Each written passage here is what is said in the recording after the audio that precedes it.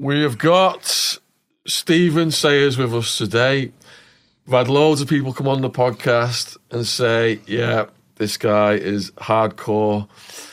We're going to get his story off him. He's got a movie in production. We've got one book out. We've got another book in development. All the links to Stephen's stuff are in the description box below this video, so please click down and check out his stuff. And he's down here with Steve Rafe. And Steve's got a YouTube channel, so I'll put the link down to his YouTube channel. And there's loads of gangster stories and crazy stuff down there. If you're into this kind of stuff, please click down and support what both of these guys are doing. So thanks for coming on, Stephen. Yeah, thank you very much. What is this book about then? Well, it's about my life, really, basically, you know. It's not glamorising crime. It's showing you the life, how I end up into crime, the effect it had on my life, it had on my children, and which way I live my life, you know. It's an interesting, it's got a few highs, it's got a few lows, it's got a few... Put a smile on your face at the end of it, you know, hopefully, you know. So your family's quite prominent in the underworld, but let's go back to, like, where are you from and all that stuff. I'm from the West End of Newcastle, a place called Elsick. My family, a big family, my great-grand had 10 children, 9 daughters, one boy, you know. All of them had 4 and 5 kids each. Like, so my dad had 40 full cousins on his mother's side. Wow. So they were all, like, they're all barrow boys, and you know, that's where we stem from. My great-grand was, she had all the barrows. The barrows were illegal at the time. And as a young kid, like, 6 years of age, me and my cousins would stand, it was a day's work in a sense, you know, I would stand the lamppost and look for police to stop my family from being arrested for street trading, you know. And I suppose in a sense, it made we a bit anti-police, you know. So you're selling stuff out of wheelbarrows, what kind of merch? There were like carts, you know, like barrows for, not like wheelbarrows as you see in the building site, you know. It was fruit and veg. Oh, like fruit and veg stands? Yeah, gotcha. Yeah. Okay. So that's how you learnt to get your hustle on as a youngster? Yes, it did, huh? And were you getting in any kind of trouble when you was a young person? Yes, especially if I didn't see the police coming. Did you actually think it was a wheelbarrow, by the way? Yeah, I'm trying to explain it for the Americans because they're going to hear barrow and think wheelbarrow. I thought, fucking hell, I can't believe you asked that. It'd be a barrow 3 foot wide and 6 foot long, you know. Yeah. I might ask you a few things that I already know the answer to, but in a way that the Americans can understand them. Yeah. I think you want to get the accents to the English, you understand it first. They have a hard time understanding him. Yeah. So what about early arrest then? First arrest, I was 14 years of age. I came up with a nightclub called La Dolce Vita. 14 years of age. I got myself involved. I was witnessing a big fight outside, you know. I got in the car with the lads. I thought it was good, you know, bigger lads, you know. And they bumped into the lads again in the street. A fight erupted. Tools were used. One lad lost his eye. High-speed chase from Newcastle city centre. I got arrested. I got remanded. I went to court when I was 15 years of age. Got detention centre. The other lad got Borstal. One of them got 2 years. I came out of there and I applied for a licence for the barrows. But unfortunately, the licences were being a conviction. I'd gotten a conviction. I wasn't allowed it, you know. So, in a sense, I suppose the days of thieving Stephen started, you know. You wanted to get on the straight and narrow. Yes, I did, yes, but unfortunately that happened, you know. So, yeah. And the other occupation I knew was thieving, so that's the path I took. And did you have a knack for fighting from a young age? I used to like to roll about, I wasn't shy to roll about anybody. I wasn't trained or anything like that, just full of bad intentions, I suppose. Do you think that was just a natural thing then, a natural ability? I don't know, but I suppose it was just an environment when I was brought up in, you know, and like survival. I suppose it's really different from different parts of Liverpool. Yeah. Rough and tumble. Yes, the rough and tumble, you get bullied. So if you can't go on the straight and narrow then, what are you going to turn your life to after that? Well, I turned my life to crime, you know. I've become a criminal. I got a conviction when I was 18 for burgling a cash and carry. I got another one for trying to burgle in the premises for cigarettes, you know, like high-value stuff at the time. I was a young laddie, you know. Yeah. Basically, that sort of stuff, you know. And how were you doing with your family at that point in your life? Well, I was a young single laddie, so life was a big adventure for me at the time, you know. And because you've been getting in trouble with the police, is that, like, how are your parents, like, are they trying to steer you? Well, my dad had a variety of different jobs, you know, like, say, occupations, I should say. He was a barrow boy. He had his own company, he had a haulage company. He also had a scrapyard, which I worked the scrapyard for him. When he worked the breweries, it was custom them days. Like so when he delivered the beer, you would receive a bottle of courtesy of the people at the bar, and the manager of the bar would give you a bottle of beer, bite of beer. Basically that sort of thing, you know. So at the end of the day, he was absolutely mortal drunk. He worked hard though, right? Oh yeah, drunk hard. Because we got off the rails young on the drugs, like the ecstasy and the speed and stuff like that. Did that come into it with you? Well, I think everybody did in the 80s, you know. Yeah. It hit Newcastle, you know, just like it was like a plague. It just had its boom, it took over the place, you know. Yeah. I come across it me in Tenerife in the 80s, and I used to contact the lads in Newcastle. I even found a few of the lads up in Liverpool last time. You heard ecstasy? And they were saying, you're dancing with lad. I said, yeah. So that was the first time coming across it, you know. So what was the rave scene like up there? Where you Bouncing. from? I was bouncing when I heard it, you know, it just took over the place. Yeah. People who you've never seen before in your life dance, tough guys were up dancing and all that, you know. So give them a what for on the dance floor. It was good times, you know. Yeah. I suppose it was the same all over the country when I take, you know.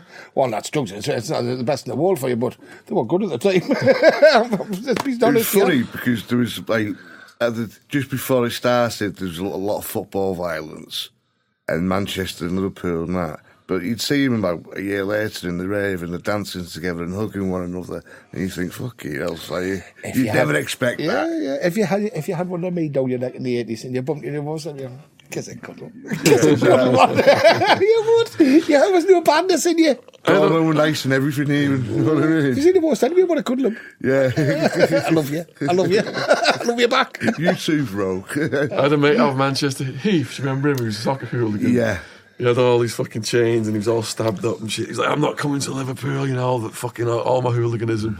So we brought him, was it like the State or one of those places? Took him to the State, 808. And all the hooligans are just hugging each other. Never seen anything like it. Well, that knee. Yeah, on Well, me. that's weird. Yeah. We were fucking hammering in Arizona, We weren't knock his shit out on the week after and on Saturday, like, you know what I mean? It was strange, wasn't it? Strange. Yeah. So, when he was young, he looked up to people like the Taxman and Duffy, and he was telling me all these stories. Good pals of mine, the two of them. So you grew up with them, did you then? Yes, I did, yeah. Lee Duffy was my friend, and he was the one who introduced us to Brian Cockrell. He phoned us up. Lee Duffy was a fighting man. Yeah. And he phoned us up and he said, "Stephen, I've just had the hardest fight in my life for the strongest man I've ever come across." And for Lee Duffy to say that, this kid has got to be something special. So that's how I found out about Brian Cockrell. He introduced us to Brian. We met each other and we've gone on like a house on fire, you know. We've been pals ever since. He's my big brother. And you said Brian was showing off his skills one day. Abnormally strong. No, you've got to bear in mind. I said to him, I says, "Listen, I know you have a strong lad, but how strong are you?" He said, "Excuse me, Steve, just mind one side." So, what's he doing? He got behind the car and he lifted the back end of the car and he pushed it over. No, I'm not about like nice and there to there. I'm on about from there to there. Yeah. And 5 or 6 vehicles. And this man was benching, you know, he's squatting 300 kilo, you know. So you can imagine how strong he's benching 250 kilo. Abnormally strong. Boxer. Full to the brim with bad intentions. A very dangerous combination. Yeah. On his day, I'd have put Brian Cockrell down to probably the best man on the cobbles in the country. Really? That's you know, how could he do it? I've seen him knock men out 20 stone with slaps. Breaking jaws with slaps. Yeah. Too strong, man. That's what you were saying, wasn't it? He was one of the hardest guys in the whole country at that Yeah. time. He could pick a 20 stone man above his head with not a problem, just pick him straight up, you know. He was going to go in for the strongest man Britain competition, you know. Yeah. But he went down the wrong path. But he's my pal, Brian. I've got a lot of time for him and a lot of respect for him. Yeah, he's a great guy. He was in here. We watched his documentary as well, McIntyre's Underworld. Yeah. Have you seen that one?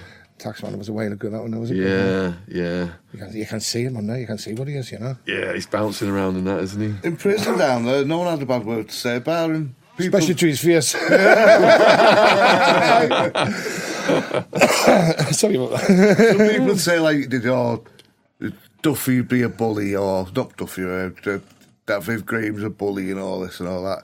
But when it got to Brian Cockrell, no one would say a bad word about him whatsoever. Mm-hmm. Good lad. I brought Lee Duffy through. Viv Graham had the reputation of being the fighting man of Tyneside. Yeah. And Duffy had one of the same basically for Teesside, you know. So I brought Duffy through to fight him. It was going to be for a lump of money, but it didn't take place, you know. We were West End. West End was like, say, Hayton sort of people, you know, like that sort of area. And the Doormen were all big lads from Gateshead. Yeah. And the West End used to always clash with them. The big lads were setting about, the West End was shooting them or stabbing them back, you know. And this went on for a while. And I suppose when Duffy came about, Duffy represented the West End as a fighter. And he wanted to be on with Viv Graham. I took him to a club once. And he knocked about 10 of these doormen out, you know. These people are big lads. These aren't little lads, you know. Some of them are 20 stone men, you know. I never get one. He was at the back and he went, "Come on, Duffy, I'll fight you." Duffy just marched forward, knocked him in the toe. There was baby dinosaurs on the floor, man. You're talking tonnage on the... There was that many, they were talking tonnage on the floor. He didn't even look like a fighter, though. A bit of a handsome guy, really, you know what I mean? I didn't know about that. How long were you in jail? Too long. Was this when you were doing your six? No comment. So how did he get so handy? Because he was a youngster, wasn't he, Duffy? Trained boxer, 6'3". He looked like Dolph Lundgren with the Rocky finish, you know. He was, when he's youth, he was very bullied when he was a young kid, you know. I think that had an effect on him when he was older. He had no fear. Yeah. No fear whatsoever, you know. Screw was telling me he was knocked out in jail when he got there. All Screws were new about him. Turned up there. Come with the cell, walked along the passageway. He never had any cigarettes. Screw was smoking. He took the tab off him. Took the tab box out and had look, there was only 3 or 4 tabs in. Told him to go out and buy him a pack of tabs. You know, it's not normal, you know. The Screw is not supposed to nip out and messages. It's going to be a bit of shopping. Yeah. And the Screw told me that story. Yeah, they were scared of him. Terrified of him. Yeah. So when most people come across him, you know. So what was the story behind his demise? He had a lot of vicks in Middlesbrough, you know. He had an incident, fight starting. He got stabbed a couple of times and got stabbed in the back. It wasn't exactly Victoria Cross material, was it, you know? Right. So he was a violent man who lived a violent life and he died a violent death. Yeah. He was a nice person. He was my friend, you know. And it's like, bit of a coward's way in the back, though, wasn't it? As I say, it's not exactly Victoria Cross material, is it? Didn't the taxman have a word with that guy? That's how they got pals. They both had a fight with each other, you know. That's how they met each other. Yeah.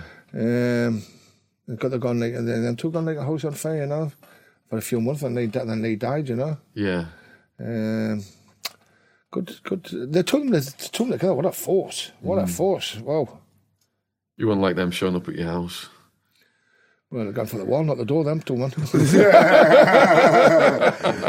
They're not coming through the door, they're coming through the wall. There you are. That's what I say about them. All right, so you tried to stay on the straight and narrow. That didn't work out with the Barrow, so you're getting into crime and Borstal. You're in your 20s now. Rave scene's hit. The rave scene, what happened was, on the 12th of August 1987, my 22nd birthday, was a robbery committed through Sunderland. And it was Britain's biggest post office raid. The Great Train robbery was robbed on the train, obviously. Coincidentally, it was robbed at Sears Crossing. My brother the police went to my mum's to arrest me and my brother. I wasn't there. My brother got arrested, charged, put on remand for 12 months. A police officer came forward, WPC, and she says, "That isn't a man, but he resembles him." And she was the one who was going to pick me up and fit us up, you know. So I spent a year on the run in the 80s to go and move abroad. You heard it on the TV, you know, but you know, to actually take the trip abroad was a big thing at the time, you know. Ended up in Spain. Did you have people in Spain that welcomed you and took care of you? I always get on with Scousers all over, you know. And wherever you can't come up with Scouser. And the chances are one of them will be on the tours. You can't help but not bump into them, can you? Yeah, can't everywhere. Well, got, you know, and I could introduce myself to different people around the country, you know, and they said, always a helping hand if I needed it, you know. Yeah. Which I did, you know. I went down to London. Some London lads, Freddie Foreman, and different people like that assisted well, you know. Yeah, we've had Dave Courtney on the podcast. Yeah. He spoke highly of you guys as well. I saw some stuff he did on YouTube. Yeah. So what's it like being on the run in Spain? I was on the run in Spain for a while, then I ended up in Tenerife. From there, we'll end up in... well, first of all, we started off in Blackpool. There was not many winter resorts you can go to in England. Blackpool's one, and Aviemoore's the other. Now, I says to my cousin who was with us at the time, I says, "No, look, if we get chased around Blackpool, we can't get away. If we get chased around Aviemore, you're stuck in the snow. Let me go to Blackpool." Yeah.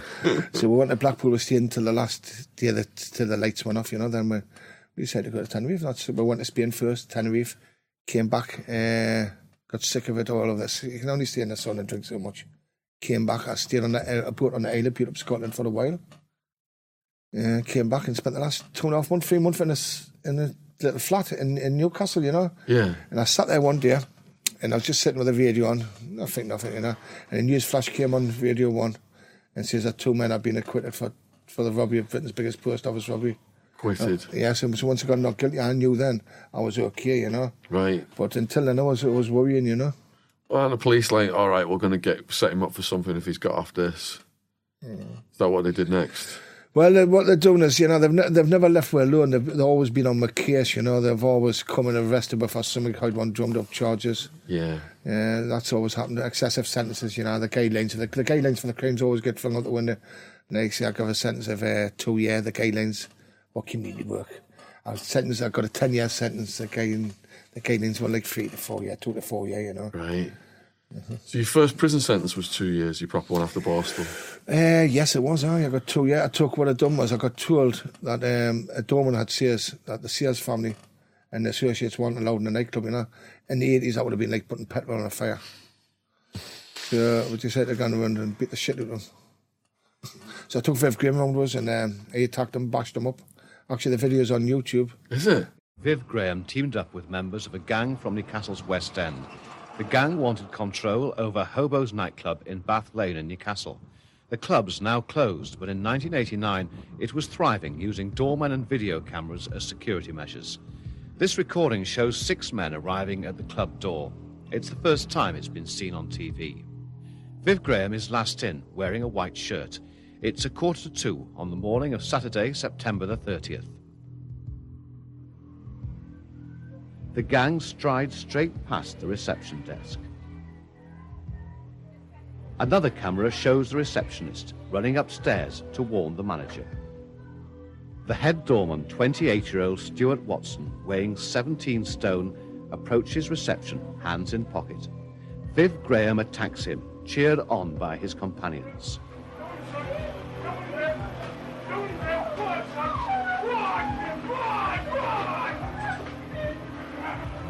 One shouts orders to the receptionist. Viv Graham now has a pressure point on Stuart Watson's neck, preventing him from defending himself. As the beating goes on, another doorman shows signs of intervening. A punch from one of the gang stops that. Stuart Watson is then dragged out of the camera vision onto the dance floor. The receptionist, in shock, desperately tries to wipe up the blood, then calls the police. The gang depart, led by Viv Graham. They'd been in the club for just 3 minutes and 41 seconds. As they swagger out, one pauses to tell the manager that it was a private fight. Viv got 18 months for chinning the man. I got 2.5 years for watching it. Yeah. So that's fucked up, that, isn't it? Guns with a toad over here, I suppose. Yeah. Conspiracy. What prison did you go to? For the 2 year I went to Durham, and I went to Accrington, you know, for the 2 year sentence. We got a bit of parole, you know, and it's, you know, so it was a couple of weeks on it, I suppose. What was your reception like in Accrington? Well, you've been, you know... Probably home from home, isn't it? It's a local jail. It's a local jail, you know. Is that the one you liked? Yes. Yeah, I loved it there. It was, like, them days, then hands-free regimes hadn't been installed in them, so therefore it was everybody's open all day, smoking weed and drinking beer. And that's what he'll tell you. Free weights, fucking like... You can't get gym anytime you wanted. You can't get drunk anytime you wanted. Yeah. The Scottish would come in from having the weekend visits. They'd have Temagesics, or they'd have bottles of whiskey. Yeah. So if you want a night on the drink, you can go and buy yourself a bit of Charlie and a bit of vodka for the night. Everything apart from a young lady. Unless you're not being claimed in the jail, like, but I wasn't. So were the guards all corrupted? I would imagine 1 or 2 were, you know. Yeah, that's how they got the stuff in. Aye.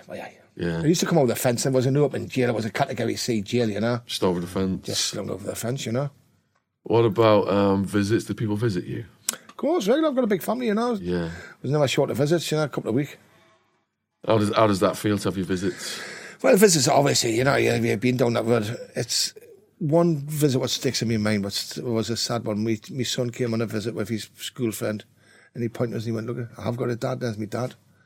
And them's the B-sides, it's all glamorous sitting there, and, you got loads of money, fast cars, loads of birds, everything you want. You're sitting in prison, and your son comes up to you in the visiting room, and says, look at his friends, says, look, I've got a dad, there's my dad. It does affect you, it hurts. I used to hate visits, mate. I used to go back to my cell depressed after the visit. You know what I mean? I never enjoyed visits. I got back half drunk. Well, you could take a bit of drinking and everything, you could have a drink. I hate the visits because my brothers would bring me £100 up, and it was just so easy. You just passed it under the table. Of course. You hooped it. That's it. It's an anticlimax, isn't it? Someone comes all the way to see you, then you go back to your cell, and you fucking all, Well, you had people coming from England to visit you in America, didn't you? Yeah. My family flew 5,000 miles. Yeah. Mine don't love me that much. They wonder what happens to come to Accrington.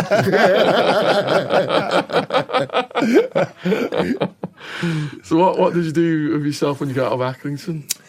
Yeah, I came out of Accrington. I put on with different things. I opened a cigarette business. Me and my brother, and I thought we would have a little go at the legal side of things, So we're getting these cigarette machines. They were £1,000 a piece to buy. We bought some. I thought, when the supply and demand was too much, I thought by the time we leave, we could have had about 100 bars to put them in. I thought, it's going to cost too much. So, ones will come to a handy, stolen. Where you getting that from? Giz it, go on, giz it. And I lost count at one stage. I didn't realise what so many machines. I got 50-odd machines in the pubs. Yeah, half a stolen, I suppose, Did you put duty-free fags in it? Put everything in it. No, back in the day, did you still have a 10p or like a coin? Yeah, didn't I? People used to put the duty-free tabs, and we did as well, obviously. And they say they put them for the club ones, and people didn't have the difference. Yeah. And have a little fiddly, But unfortunately, I got the jail for that. What was the charge for that? Handling. They give us 15 months on the Wednesday. Them days when you've done 15, anything over 12 months, you've done 2/3. Yeah. So on the Wednesday I got 15 months. They took us back to court on the Wednesday. They took us back to court on the Friday and reduced it down to 12 months. Yeah. No, I said to my pal at the time, I says, listen, we have went away. We've got so many months to serve. He said, I'm sitting in the cell after we've had the sentence reduced. And the school come in and he says to me, pal, he says, who we co-accused, he says, right, he says, you're out next week. My calculations got us down to 4 months. So I'm sitting there and I went, oh, yeah, what's going on here? No mention of me. So I thought, I'll just sit there. So the school's back and forth. She goes, right, he's taking my receptionist. I thought, how am I court day? I got arrested me, I got bailed the same day, I got charged the same, and all that carry on. It was the night before, and the school came in the cell, and he was filling the papers. He went, Steve, you didn't look too happy for a man who was getting out in the morning. I said, God love me, mate. Couldn't believe you know. Let's just say I made a miscalculation. A few weeks out. So it was one for us, I suppose, Yeah. I got back, Yeah. So what was that second prison you were in? Was it the same one? No, I stayed in Durham for that one. Durham? Durham, yes. What was Durham like? It was all right, because we used to cook in the cells, Yeah. What was your recipes? Well, what would happen is my dad, we used to go to court at the time, and you had to get permission to be remanded over 7 days. But we refused that, because when we're going to court, we're getting a bit of, smoking a bit of dope. We get ourselves a bit of an ounce of smoke. He's dropped off the court, and my dad would go down to the Moxie's, and he'd get £50 worth of Marks and Spencer's pre-packed meats in each bag for me and my brother, and he'd come up with £100 worth of Chinese.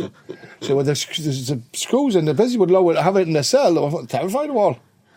That were having in a cell, and we'd take my pre-packed meats and they say, yeah, and you even had a private visit with your missus. Why would we want to be remanded over 7 days for? Eating good. But were I? And like say, I suppose you say it a bit like saying the Goodfellas, but we're cooking in the cells, Yeah. I was down in the cell and he has been smoking. I think I should do in them days. So he has Stephen. I looked at the door. What? He said, "Give us what?" I thought, that sounds like a bird. I says, "It sounds like our lass." Looks out the window. I asked Stephen, looked, and I could see how she was behind the woods. She shouted, "You've got Judge in chambers out." Hold it. It was a bit strange. I said, "How did you know it was my cell?" You see, Stephen was the only one with loads of Marks and Spencer's food outside the window. Keep it cool, you know. I said, well, I'll answer that, you know. But it's not something you would expect. Your missus is shouting out your window. You're getting judged in chambers. You would have loved that, wouldn't you? Oh, yeah. Peter was, like, his hustle was working in the kitchen and getting all the ingredients to cook burritos and tamales and... I'd cook all the Mexican food and bring it back to the wing and sell it for, like, packs of tuna and stuff like that. Well, of course, that's what you've got to do. You've got to hustle. Yeah, you've got to hustle in them places, you know. Yeah. That's what you do. What you do on the streets, but you just do it a different way. In the prison, you know. I'd make gloves and beanies, you know, like your old sweatshirts you'd have, were like ripped up and that. I'd get them off all the people, and I'd cut a hand out of them like that, sew them together, make a pair of gloves and that. Make a beanies so you can put them all down. I had a screw sweeper. I used to give him like loads of tips, you know. Yeah. And some of them good and some were bad, you know. But he used to always look after her. Get a bit of snowed in, you know. Oh, aye. It makes it easier. Do you have any other hustles that you've developed in prison? Just survival, basically, you know. And that's what it's about, you know. Survival, keep yourself right, keep your nose clean. Somebody fucks with it, do nothing again, they'll not do it a second time, you know. Train hard. Yeah. Train hard, eat well. That's all you can really do, you know. So in America, as soon as you go in, they ask you for your paperwork and shit. Don't like bend that. down for the soap.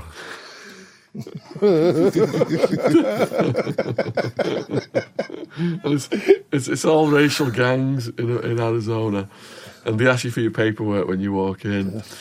So when he got sentenced, he'd had a long day, and they come and asked him for his paperwork. And he said, I just want to have a nap first. And he's like, no, you don't understand, you've got to show us your paperwork. So he just fucking knocks the guy out. And then he has a nap. And they come back and like, whoa, you know, we're going to find out about you. And a couple of days later, the guy's knocked out, they offer him his job. So he ends up running the building. At first, I was a bit fucking scary because I thought I was going to get stabbed up, you know what I mean? But I didn't know what he was asking. I don't know what the fuck he wanted to know my paperwork for. I'd been on the coach all bastard day. I just wanted to have a sleep, you know what I mean? You know? 40 winks later, you know. Yeah. Get my head on the bunk. So you're a big name, and what I saw was people with big names, people test them and try them in prison to try and make a name for themselves. Did anything like that happen during your incarceration? Not really, no. Not really, you know. You do have incidents, you know. Yeah. But I'm not a one-man band. I've got friends, associates, as everybody else, you know. If you hurt one person, you've got a group of people who can put it back, you know. If you've got friends, that's what friends do. Look after each other. Yeah. Is there any of those incidents you can tell us the story of? Not unless I want to go to prison myself. Statute of limitations and all that shit. Yes, we'll stick to them. We'll just leave that one and that one, shall we? In Atkinson, it was easy to get back at someone because your fucking door was open all the time, apart from count. Oh, was it? Oh, yeah. Fucking hell, so anyone could just have you any time, or you could get Up to there. like 10 o'clock or something like that. Well, yeah, it was just open. Yeah. I was in prison when I was done my 10-year sentence. I had a week left in my prison sentence, you know. We had 2 weeks left, and a man rolled over on my brother. My brother had getting out of prison, and was a man. The prosecution alleged that the man was something to do with my brother's wife, you know. Anyway, somebody shot the man in the head. Naturally, he died. And a friend of mine ended up on the gear, and the police were feeding him heroin to go and make allegations against me, you know. And whilst I was in prison, the allegations were that this year's I got arrested, and I was on remand at the time for the amount of money my ministers blackmail, basically, you know. Going to hurry up, you've got to pull up, you know, you've got to pay or else. So I'm on remand, I got a 10-year sentence for that, and you rolled over, and I got arrested for certain murders, and it was, this year's the man was a bisexual, and his boyfriend was a police sergeant. And somebody shot his leg off, you know, when I was on remand. Bloody hell. And I was in the jail, but they blamed me for it, you know. And they've been the Crown Prosecution Service now. And it's easy for the police informers to say it's one of the CS, it's one of the CS. So I was in jail at the time, you know. Yeah. And you kind of get a better alibi, you know. But these are the sort of things. It's not what I've been arrested for. It's the calibre of the lower life who's had me arrested, what should be looked at, you know. And I got asked one day what I'd been arrested for, and I had to mention murder. And I felt, do you know what? I felt so ashamed by saying it. I did it for some reason. I felt ashamed by saying it. And I thought, this is what these degenerates have done to me, you know. By saying the bisexual too, they're stitching you up because it's a hate crime. You get more time, don't you? Sorry, son? When you say like the bisexual bit, like you said, then it's classed as a hate crime. Bisexual? Yeah. What's bisexual? The story you were just telling us about. Oh, that one, I thought it was. No, not you. But what's he coming from there? Was I? That's what they say, you know. I didn't know. I was on remand at the time. Yeah. I wouldn't know. I was in jail. I was in Durham jail. So after a short while, me two brothers, John was doing 15 years for a security van and a depot robbery. Me and Michael got convicted. Michael got a 12-year trial for the blackmail. I received a 10 on a guilty. Between the three, we're doing 37 years imprisonment, you know. When the Irish went back, there was only so many double category years left. There was 10 in the country. Me and Michael were both double category year prisoners. John was triple category year. He was in Whitemore unit. So I didn't even know they had double category A and triple category A. There was only 3 triple category year. John was one of them out of the 60,000 prisoners. So for the Americans, let me just go over this. So in America, you got minimum, medium, max, super max. So in the UK, category A is equivalent to super max, is it? Max, then super max were double category year. Yeah. But as I say, you've got triple category year, which is a unit, a prison within inside a prison, you know. So you're like elite supermax. Like Belmarsh. Belmarsh. Well, I've just had my brother down there. My brother been arrested for a crime in Newcastle. Both of the two got arrested. What basically happened, my son and my nephew and my other 2 sons went to a nightclub and some doorman attacked them. My son's an ex-boxer, ex-Royal Marine. Did they know what the fuck? Did they know the surname? Like, you know, he found it off my son. You know, he's a big bodybuilder. He wanted to say how to straighten out my boy. You know, my boy punched the fuck out of him. yeah. Well, they had that doorman for different parts of the country, and then went back to the kids and they attacked the bands. Yeah, they're only kids, you know. Yeah. They'd not only attacked them, but they had done this, lifted the hands to a lot of different people, you know. One of the geezers on the door was New Zealand Special Forces, I swear, you know, and once the thought he was so special. Anyway, he ran away after one of them got shot. You know, I'm not surprised because of the activity, you know, which way they went on, you know, bashing people up regular. And they didn't like that. That stopped the bullying off them. My brother got nicked. I got nicked. My brother went on remand. They put him down Belmarsh and put him up in the Old Bailey. And the evidence against him was circumstantial evidence. And they were wanting to give him a life sentence on circumstantial evidence. You know. That's what we're up against, you know. So when you were in the double cat and the triple cat, what is it like? How is it structured in that building? Well, I started off, I spent 15 months in the segregation unit. Yeah. In one sitting. I listened to these young drug dealers, not and they complain about they spend a bit of time in the jail. I had 15 months in the seg, me one shot, man. Yeah. Yeah. I think, you know, if that's the case, lads, he's can't do the time, he shouldn't do the crime, you know. They think 15 months of life sentence. You've been in the seg, 15 months in the seg with the windows in the winter. They've got a tendency to turn the heating off in the winter. I've done more than 15 months on the fucking toilet. So what was it like then in the double cat and the triple cat? Well, I got moved from, when I came out the segregation unit, I went down to Whitemore. I was down Whitemore for a while. You can cook in them places, you know. Michael arrived and John arrived. The three went for a walk. And it was the first time in like 20 years with the three brothers. I went for a walk because one was in prison, they overlapping the other one. And it was a strange feeling, you know. My mum came on a visit to see the three. And the first thing she done was burst out crying. It was the first time I seen the boys together, you know, for a long time. Sad. No, you say you can cook. What you use in the microwave, or like you get like a Calagas ring or something? In prison, you had you did have microwaves in the. Sorry about that. I was on a Chinese flu. You could cook on the wings, you know. You could cook in the, like say they had free kitchens or something per wing.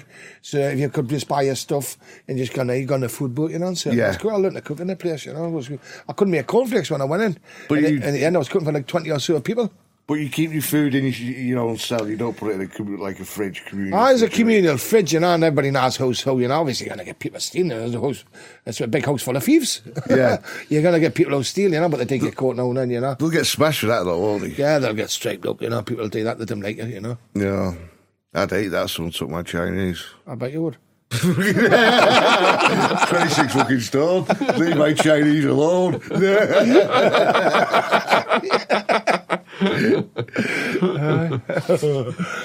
So I did some time in Max and Supermax in Arizona, and the guards have got all the shank-proof body armor. They look like Darth Vader masks and all that shit, stab-proof. Is that what it's like in the double A cat? I suppose when I was in the unit, I was next to a man called Bob Mosley. He's called like the British Hannibal Lecter. I think he's a Scouse lad. British Hannibal Lecter? He's the one who killed the do? man's head, and that's the one, the story when he killed 3 in the jail, and he killed one in the nut house, or 2 in the jail and 1 in the nut house, and he ate the man's brains. Have you heard of this one? Bob Mosley's still in. No, I haven't heard of that. Not the one eating the brains. Well, no. I says to my brother, he was next door to me, my brother, and like I say, I was he was in the middle of Michael's on the other side. And I said, he was double category as well, and I said to my brother, Mike, I says, I don't know anybody on this planet who's got a worse life than him. He went, he's got to tell you we haven't one.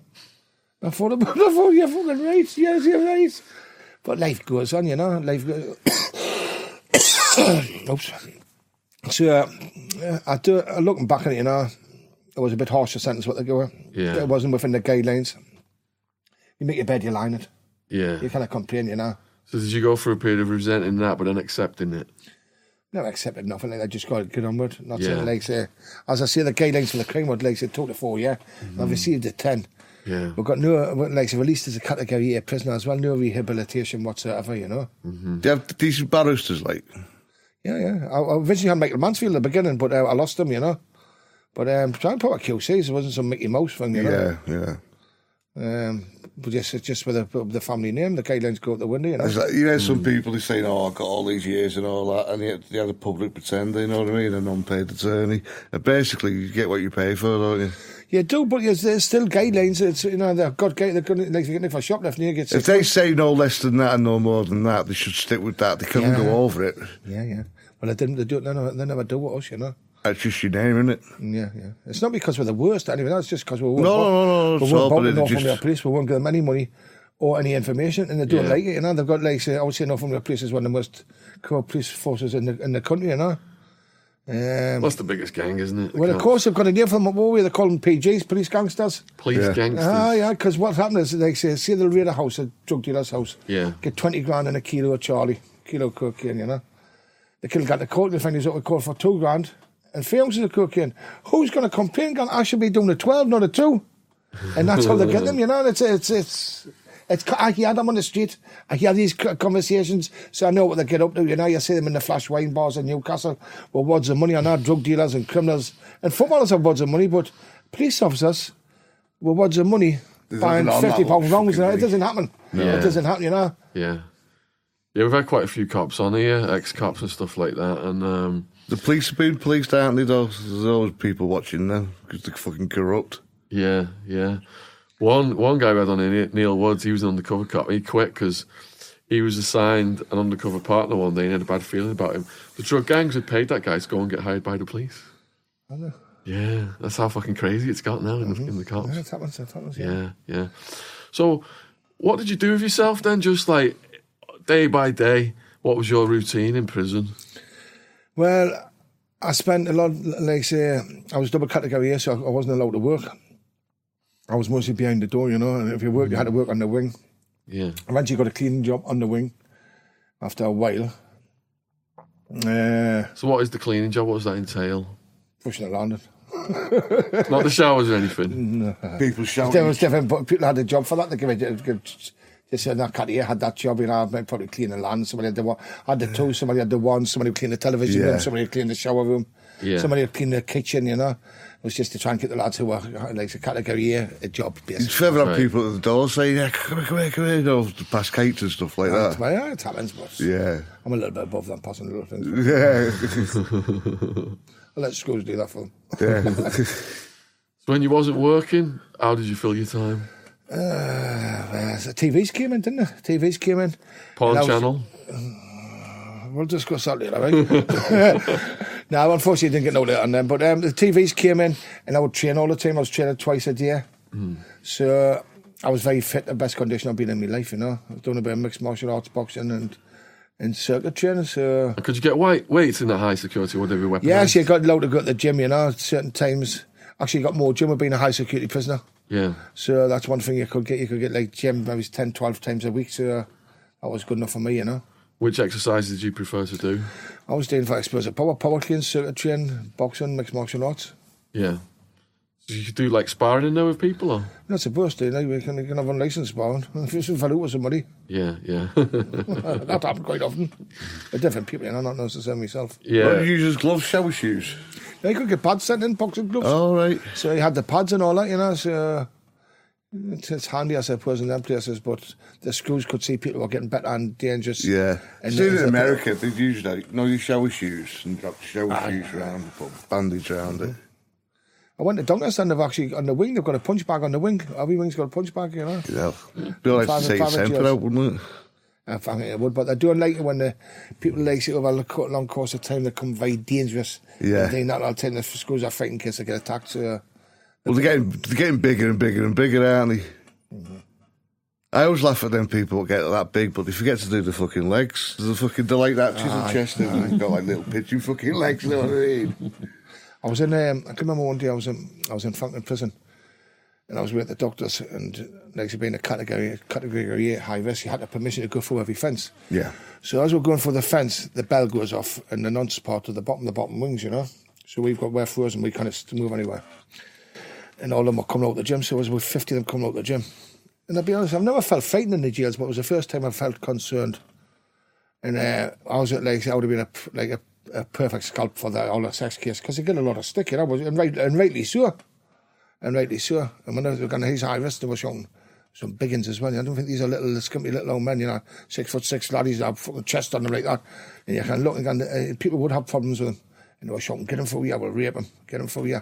And the school system, he says, "Whatever you do, don't attack them." I says, "The first person I'll be attacking is you for the keys, man." Whatever you do, don't attack him. Don't attack them. I felt very concerned, they stand with dumbbells, "Get him for you, we'll fucking rape him." That's something again. I don't mind that, a bit of that, but that's a bit. Sick bastards would do it as well, wouldn't they? Well, of course I would. That video that fucking revolted you that we watched, what was it, where the guy was he was collecting debts and he ended up getting raped or something? Oh yeah, it's fucking hell. He had the old money, so he ended up getting someone to bum him. That's not fucking right, is it?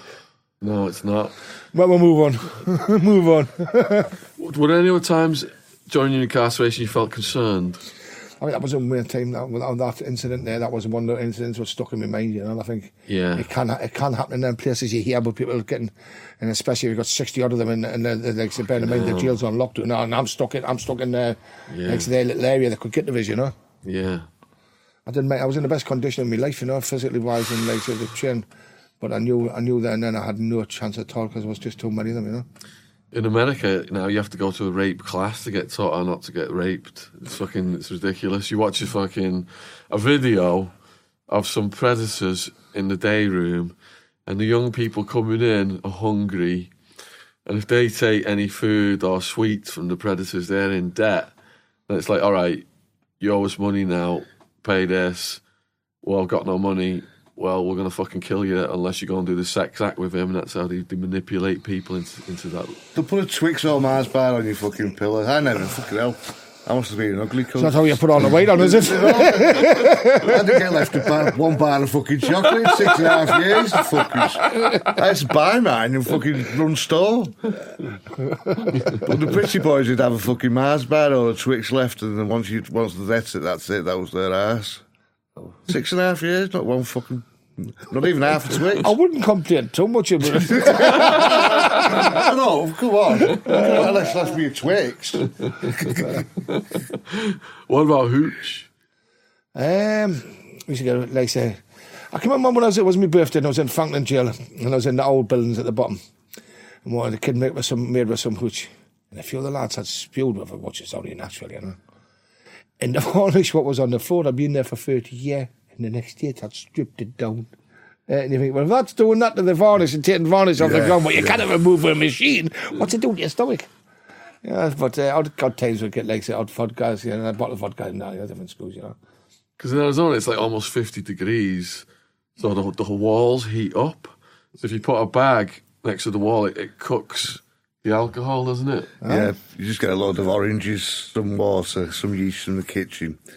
You put it in a bag and then you put it like the ceiling with like tiles like this. You just lift it up, get on your bunk, put it in there. 3 days later, fucking done. Bring it down, stinks the whole pod out, bottle it, leave it a couple of days in the bottle just to fucking fizz up. You know what I mean? burp it, if you forget to burp it, it just explodes. And then you're in trouble because you've got the fucking people aren't getting visits and all that because you just fucking blew the pod up with fucking hooch smelling everywhere. But you get good money for it. You used to get like fucking 3 tuners a bottle for that. I think a lot of it, like, made a lot of people bad as well. Yeah. It blew the heat off, but God knows what it done. If we can strip polish off the floor, you know, what I've been lying there for. Nasty. What does it do to you? Yeah, a lot of people have the shits on it. You get blind on it. There's people getting blind on I it. wouldn't be surprised. Especially if you would say someone. Fucking hell. I wouldn't be surprised.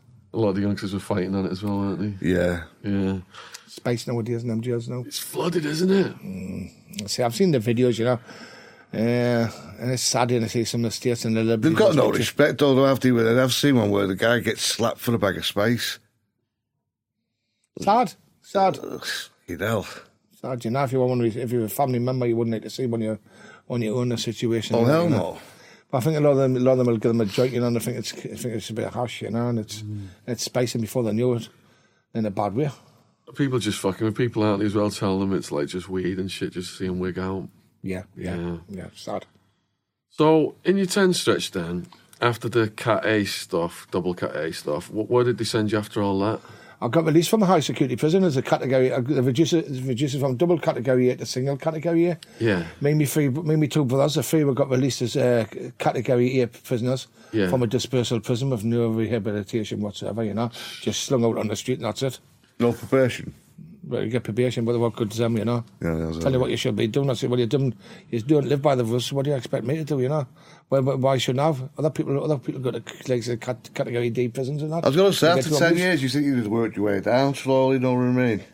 Well, I started off as a Cat B and I come out as a Cat A. So I did the opposite.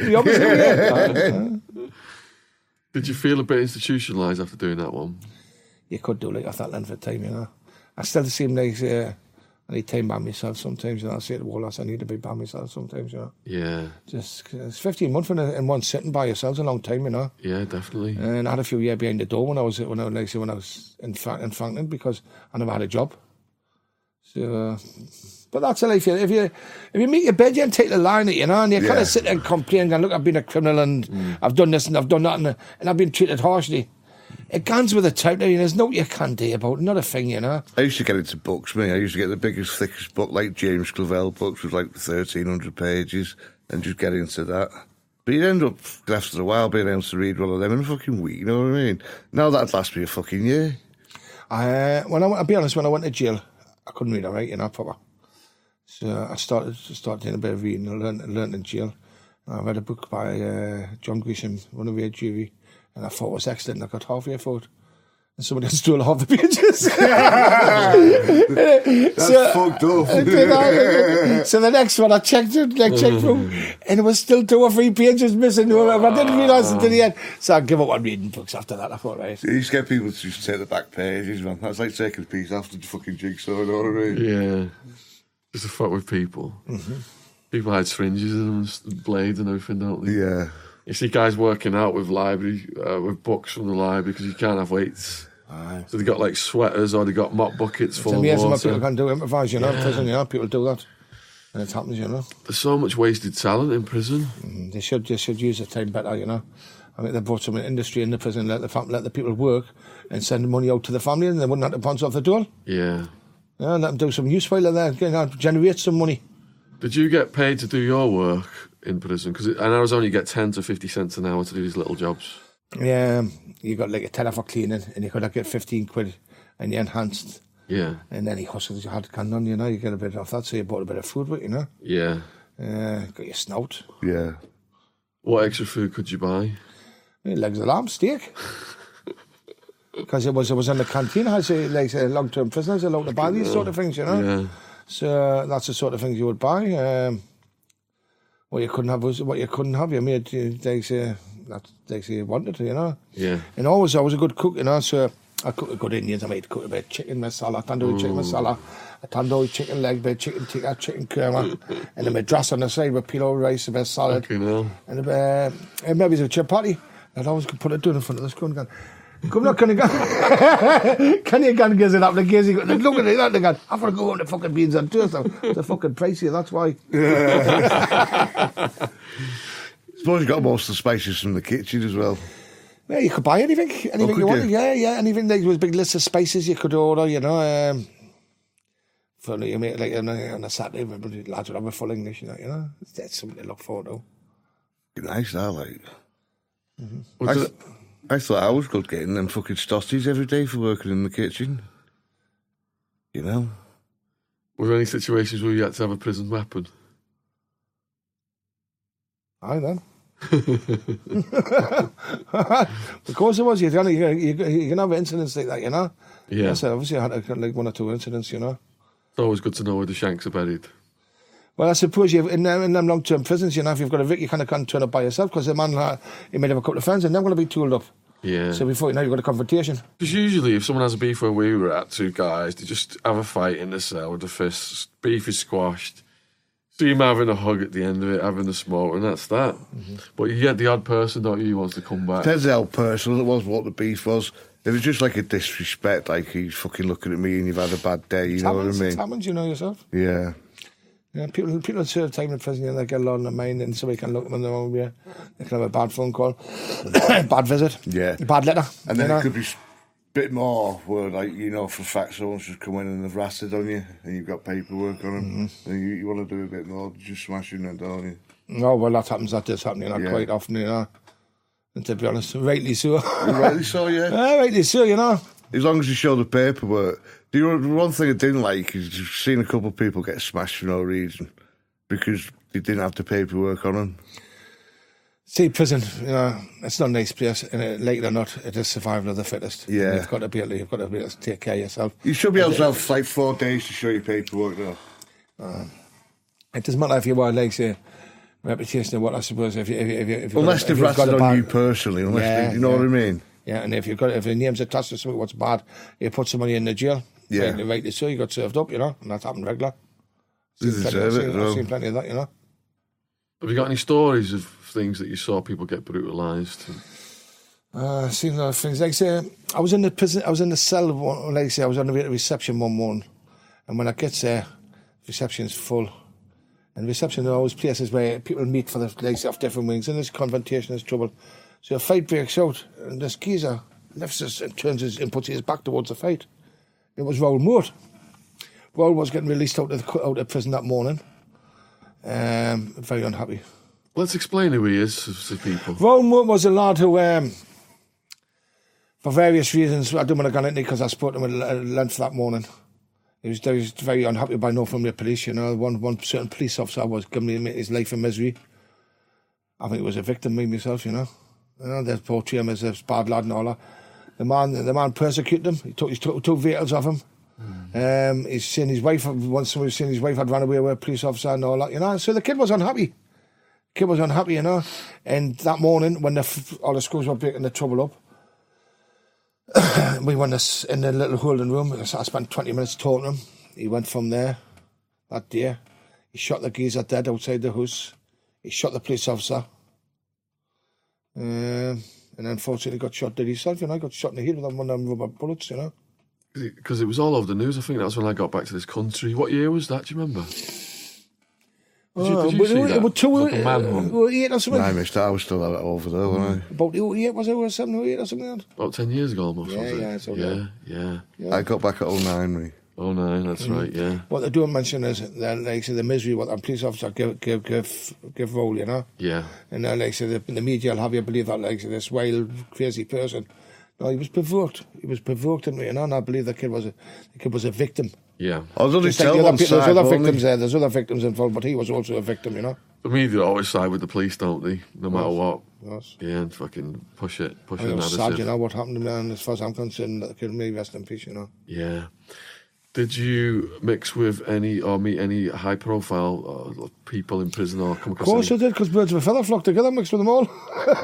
Any big names? I was one. Any other big names? Yeah, plenty of big names, but I don't want to start nail dropping in, yeah. One day I came back from work and I saw the gym and the school said, Stephen's a celebrity waiting outside your door to see you.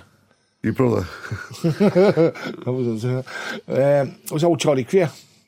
Charlie Cray. He says, I need to see, he says, your name's been repeatedly mentioned for me court case. And he says, I've got to come to get a heads up on it, you know. So he tells us, he says, what happened? He says, he makes me to see these two people in this Flash Wine Boy. He says, I get there. He says, All Saints have got a record contract. Spice Girls have got #1. He says, the place was bouncing champagne all over. They had no connection with Charlie. He says, but he was telling us much where the party atmosphere was in the place.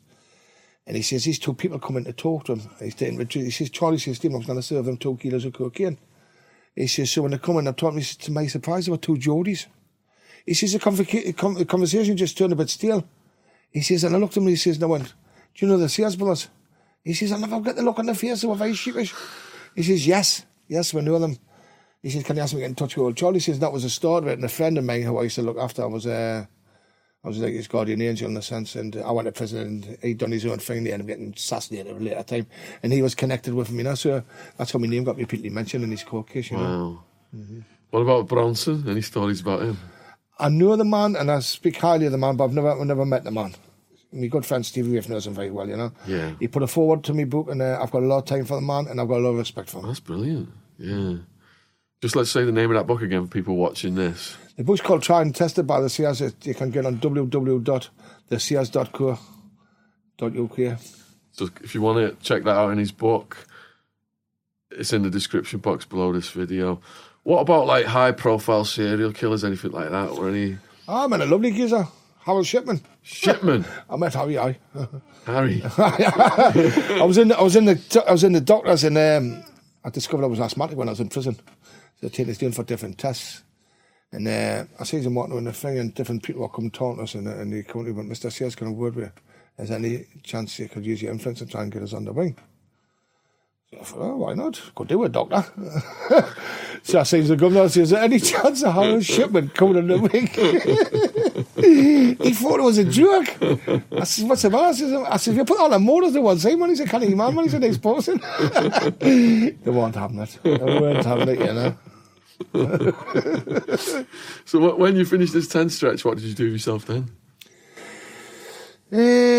Came with various things, you know. Got myself a pub. Tried that for a short while. He's trying to settle down. No, well, what happened is I had a bar. My name was Connection. I was getting a wage out of a bar. And a rival criminal, a man called Paddy Conroy, decided to go and get a junkie to go and hide some smack and crack in my bar, you know.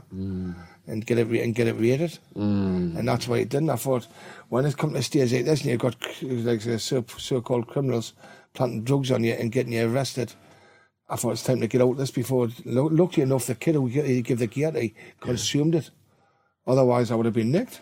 You know. Yeah. Paddy Conroy went through a stage for over 20 years calling everybody and anybody a police informer, solely to deflect attention away from his low-life activities.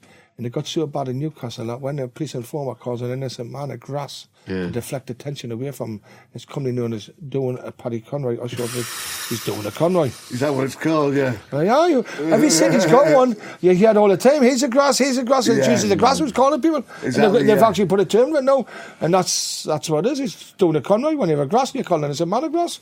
Wow, he must have a bad name for doing that then. It stinks worse in the public toilet, his name. Is he dead now, Paddy? A shameful one, sorry to say this, no. Still walking around. The langtail's still crawling around, scurrying around the place, you know. Wow. He'll get his. Wow. So you decided not to go into that business then? What did you do next? I came out of that business. Spent a couple of years wondering what I was actually going to do, you know. Didn't want to get back into the crime thing. Then I was given a lot of thought about writing a book. I talked to my good pal Stevie Rafe. Spoke to a few different other people, and Paul Ferris and all that, you know. Paul was saying, Stephen, now give it a go. Give it a go, you know. So we ended up writing a book. The book became a bestseller. Surprisingly, I'd never read a book. I've read parts of a book, but I never read a full book, you know. What I done was I got my daughter, Rebecca, I tell her the story, and she wrote it down for us, you know, and that's how it came about. Since then, we've getting a double BAFTA winner, Gary Fraser from Scotland. He got a BAFTA for Trainspotting. He's came on board, and the book's going to be turned into a film. Brilliant, man. Congratulations. We're doing the trailer in March. It goes out for funding, and we hope to be hitting the big screen sometime next year, you know. Phenomenal. I try, but it's like anything else, you know. I believe, in a sense, I'm still getting money out of crime, of doing a film about crime. So what I want to do is, hopefully, if it's successful enough, I want to give some of the proceeds to the victims of crime, you know, some charity, and I think it's only right and fitting, you know, I do something like that. Yeah, it's good karma as well, isn't it? Well, that's right. I mean, I can't just sit there and get them. It's still getting the money out of crime, you know. Now, them days have passed for me, you know. I was innocent, by the way. I've got a charity. So I was innocent. My mum will tell you. My mum will tell you if she was here. God love her. But I wouldn't melt me mouth. Did your brothers manage to turn himself around? It's not for me to say what my brothers do, you know. Yeah. Yeah, I'm getting about their own life, you know. They're trying to live a law-abiding life, unfortunately. You know, from your police, we're not lower. As I said earlier, not because we're the worst. It's because we're not about them or give them any money or information. And as I say, I'll say it again, I've said it before, don't think a police are the most corrupt police force in the country. Definitely. Is there a lot of brothers from where you're from? Is there like lots of families with brothers? The deep breed up North East, you know. Course is like anywhere else, you know. You got big families in different places, you know. Yeah. West End, I was Elsick. We're always stuck together when we're younger, you know. We're very clannish. I suppose in the sense that Sears Neal was a figurehead to the West End. That's why, unfortunately, today when there's crime committed, our name gets attached to it. So, like, 99% of the crime that's been committed, even though they say the Sears, it's not a thing they want to do, you know. Yeah. And plus, we're not criminals anymore, so the chances of it being anything at all, that's why it's not. Up north, a lot of like the big family names, brothers, they tend to be friends, they tend to stick together. Some do, some don't, you know. So it just depends what sort of person you are, you know. Yeah. You know, we've still got, like I said, plenty of friends, you know, plenty of big family, plenty of friends. We're well respected, you know, and rightly so. Was there a turning point then where you thought, that's it, I'm just absolutely never going to go back to crime? It was my mum, God love her. May she rest in peace. She was the one who likes this siesta, my Stephen Howard. And people don't understand this, you know. It's actually harder to be a criminal than it is to be a businessman. And you know, and you sit there because what you've got to lose, you can always lose. If you lose a few quid, you can always get a few quid. You can't get your liberty back unless you escape. Apart from that, you know. But you know that a businessman, you know, if you keep making a success at crime, you'll definitely progress in the life of business. You're always watching your back, aren't you? And you keep on with it. Yeah. I've been asked a couple of times, Stephen, you're going to be in the shop window with your film. Is any idea what you would like to do afterwards? And I'm thinking about opening a security consultancy, you know. I suppose if you show us your premises, I can show you your weaknesses, you know. I can show you how you're being had, you know. Yeah. Do you want a can? No, I'll have a vodka, mate. No, you want a can? No, all good, thank you. Yeah, talk about your mum then. My mum flew 5,000 miles to visit me. I had to get, you know, all these searches and sniffer dogs and wait for hours in the heat. And when I first saw her in the visitation room, just sat there, you know, just my face all sad and looking like I'd aged her. Aye. And you know, just I speak to the school kids now and I tell them that and I say, look, I can still see the hurt and pain on my parents' faces that have caused them. It is. At the time as you doing the crime, when we were selling and collecting and all that, we didn't have a care in the world, did we? The money was coming in, nice birds, nice cars, and it's like everything's going good. You feel almost untouchable. You feel like no one's going to get you. It's not until you get older you realise you're right from wrongs, you know. Yeah.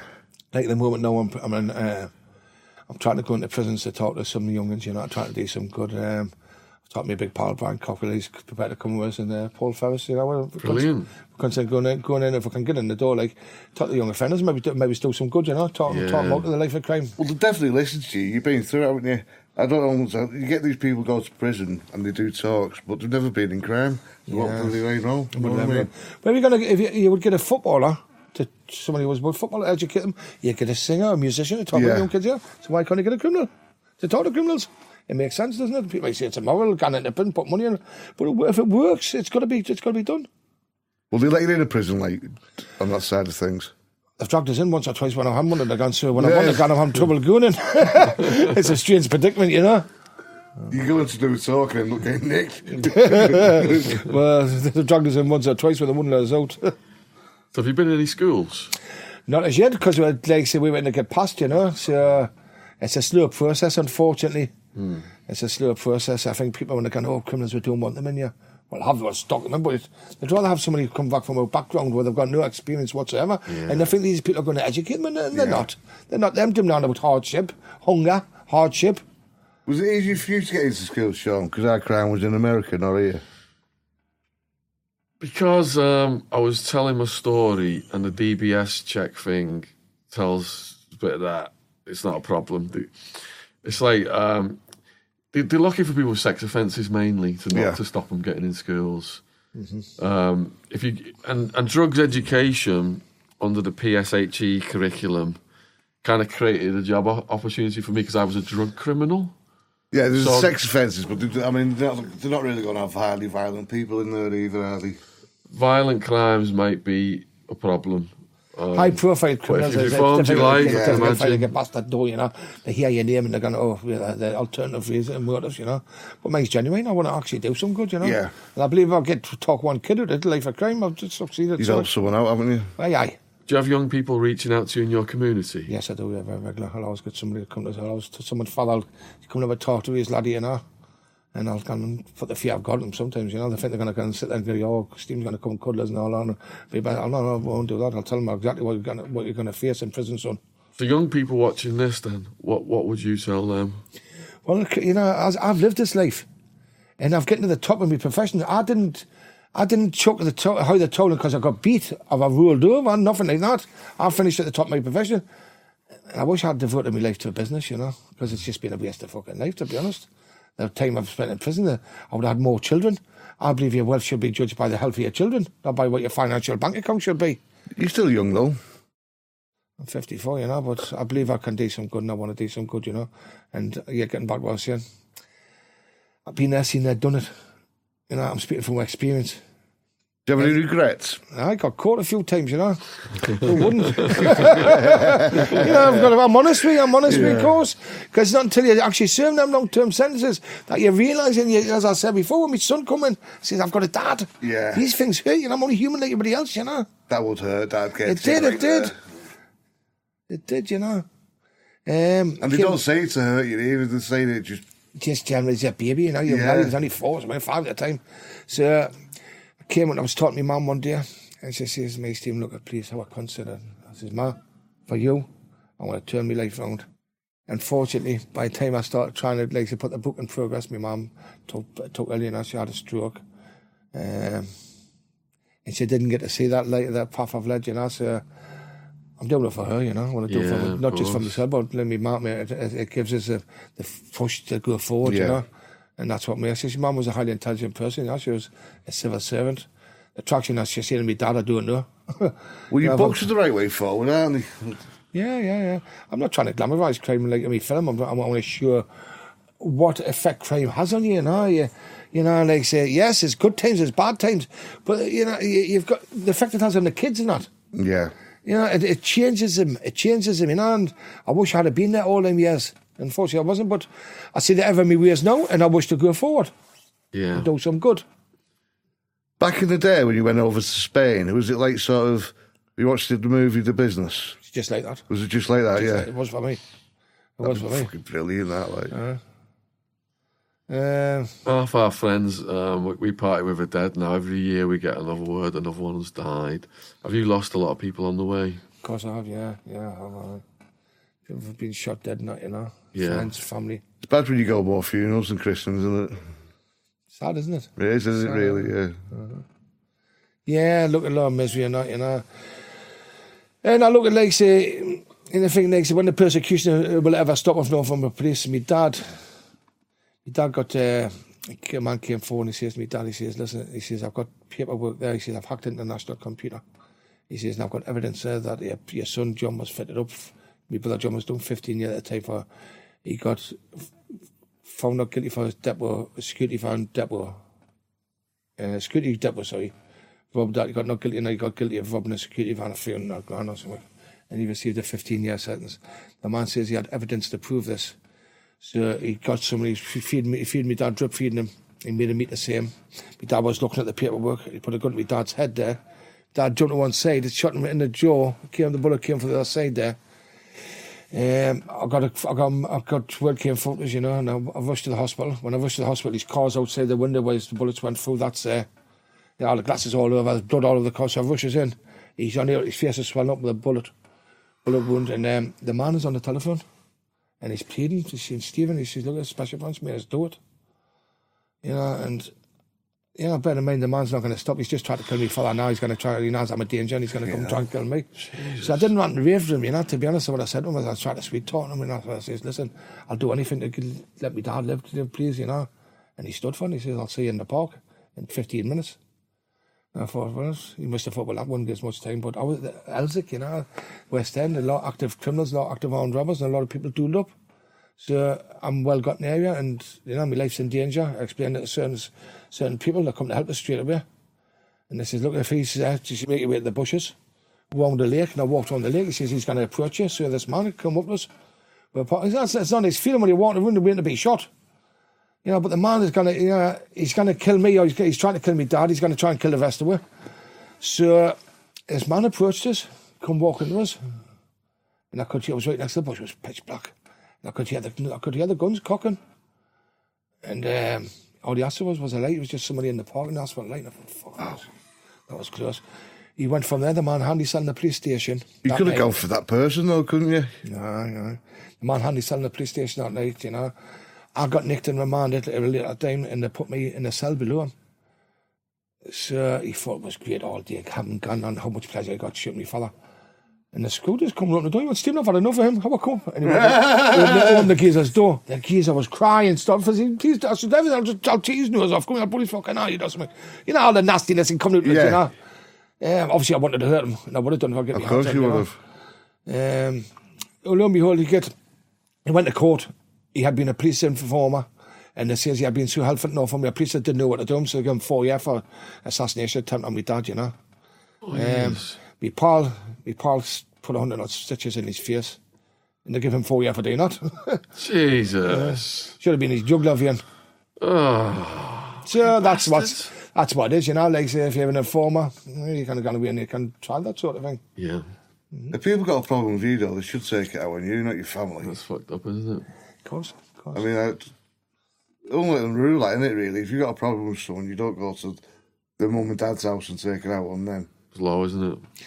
Well, people are what they are, you know, and it's like in life, if you have one-man band, you've got to accept it. If you were a group of people who will help you and support you, it's different, you know, and I think it's it can prevent some accounting, you know. I still even though I'm not an active criminal anymore, I still get a lot of hassle off the know from the police regular. I was lying in bed watching a bit of TV, and he has a noise outside. And what their new gimmick is at Newcastle now, will be all over the country. The top of places, street lamps, they put little domes in them and they put the hidden cameras in them, you know. So it gets up, takes one down, there was a 4-way camera. Bear in mind, the lamp post is only 6 inches from my door, not from my back yet. So I've got one at the back, one at the front, and every junction, every road leading off my estate has got a covert police camera on it, and the top of the lamp post. So this is what you've got to pull me, you know, but I'm not doing anything.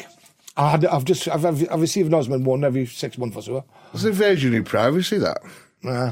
I think, as I say, like, I've received Osmond ones quite often. You know, I think maybe if anything, might prevent them coming. Jesus, they can come, but I'll let them in. I'll not let them out. If you're staying out of trouble, though, the cameras are, I mean, they're even better because there's evidence that you're not doing fuck all, aren't they? They're not bothered, you know. They're not bothered up there. You know, they're just. Yeah. As I say, I've been arrested for a variety of serious crimes, but it's not the crimes itself. It's a calibre of the people what's had were arrested. One man got me, my brother John, arrested for. My brother was nicked for murder, and this year, on the last day of the trial, somebody contacted one of the jury members. Well, only people who had access to them was enough from the police, you know. Mm. So they got this junkie to come forward and says that he made the phone call forward. Which, if I was going to get somebody decent, I wouldn't be getting a junkie involved in anything, you know. So I get nicked to put on remand. I got a trial with no jury. It was only the second time in the country you got a trial with no jury, you know. So my barrister, my QC, came to see and she went, "Stephen, I actually know this judge personally. He's already found you guilty. He's going to get a life sentence and he'll die in a special unit, one of them SSUs, unless you get the court case turned over. So they get a trial with a jury. The trial started. Now, we've got a massive compensation claim going in for them for what they've done to her there. Now, bear in mind, the prosecutor stood in court and he says, I should be asking for the life sentence for the Sears brothers, and life shall mean life. This man knew we were innocent people. Now, I can't go and discuss too much of this now because it is a legal situation happening now with a compensation claim. But I'll get back to that the next episode when I speak to you. Yeah, cool. That's terrible, that though, stitching you up like that. Everyone's entitled to a fucking jury, for God's sake. The calibre of the witness. The man was a junkie who had married a Thai prostitute. Why the hell would you get himself, you know what I mean? You wouldn't give the time of day. You don't. So he married a Thai prostitute. He was in one room. His missus was knocking the services out for £2.50 and £5 a pop. You know, and this is the calibre of the people. You know, Fucking low life to get up in court and then because it's against you, they're going to fucking accept this person's word. You know. Well, a junkie who's living off of moral earnings, he's not exactly. Surprised even let him on the jury. Honest. What? Surprised even let him on the jury. He wasn't on the jury. He was a witness. Ah, right. He was a witness, you know. Yeah. He witnessed nothing but the Caesars. He's adamant that we'd used 2 telephone boxes, and they knew we hadn't. They hadn't been used to it. They knew he was telling lies. The only witness against there was no other evidence of just a junkie, and he says so. So all he was at his telephone. All he was after was money off his handler. Yeah. A lot of them have got their own crimes, and then their cases go away, don't they? Some don't. Some do, yeah. So what is your life like now then? A lot more busier since with the films first year, you know, like I said, we're going to hopefully... it's coming together slowly but surely. It's hard work. It's hard work getting it done. It's excitable, you know, it's enjoyable. And we're looking forward to it. We're looking forward, you know, and we're going to give, like, a lot of, like, say, people in Newcastle and the North East who's actors but never had an opportunity, so we're going to give them a little bit of an opportunity. It may be a stepping stone. It may change the course of somebody's life for the better, and hopefully it will do, you know. Yeah. So 1 or 2 ex-criminals, I've told them, I say, well, come and give it a go. Come and give it a go, and if it's any good, you'll have a part in the film.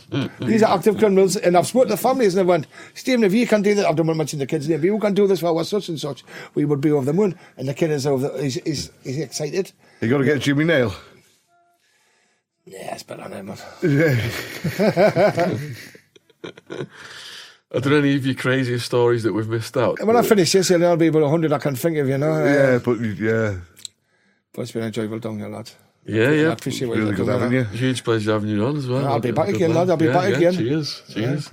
Especially when the second book comes out. Tell everybody what the second book's going to be called. It's going to be called Operation Sears.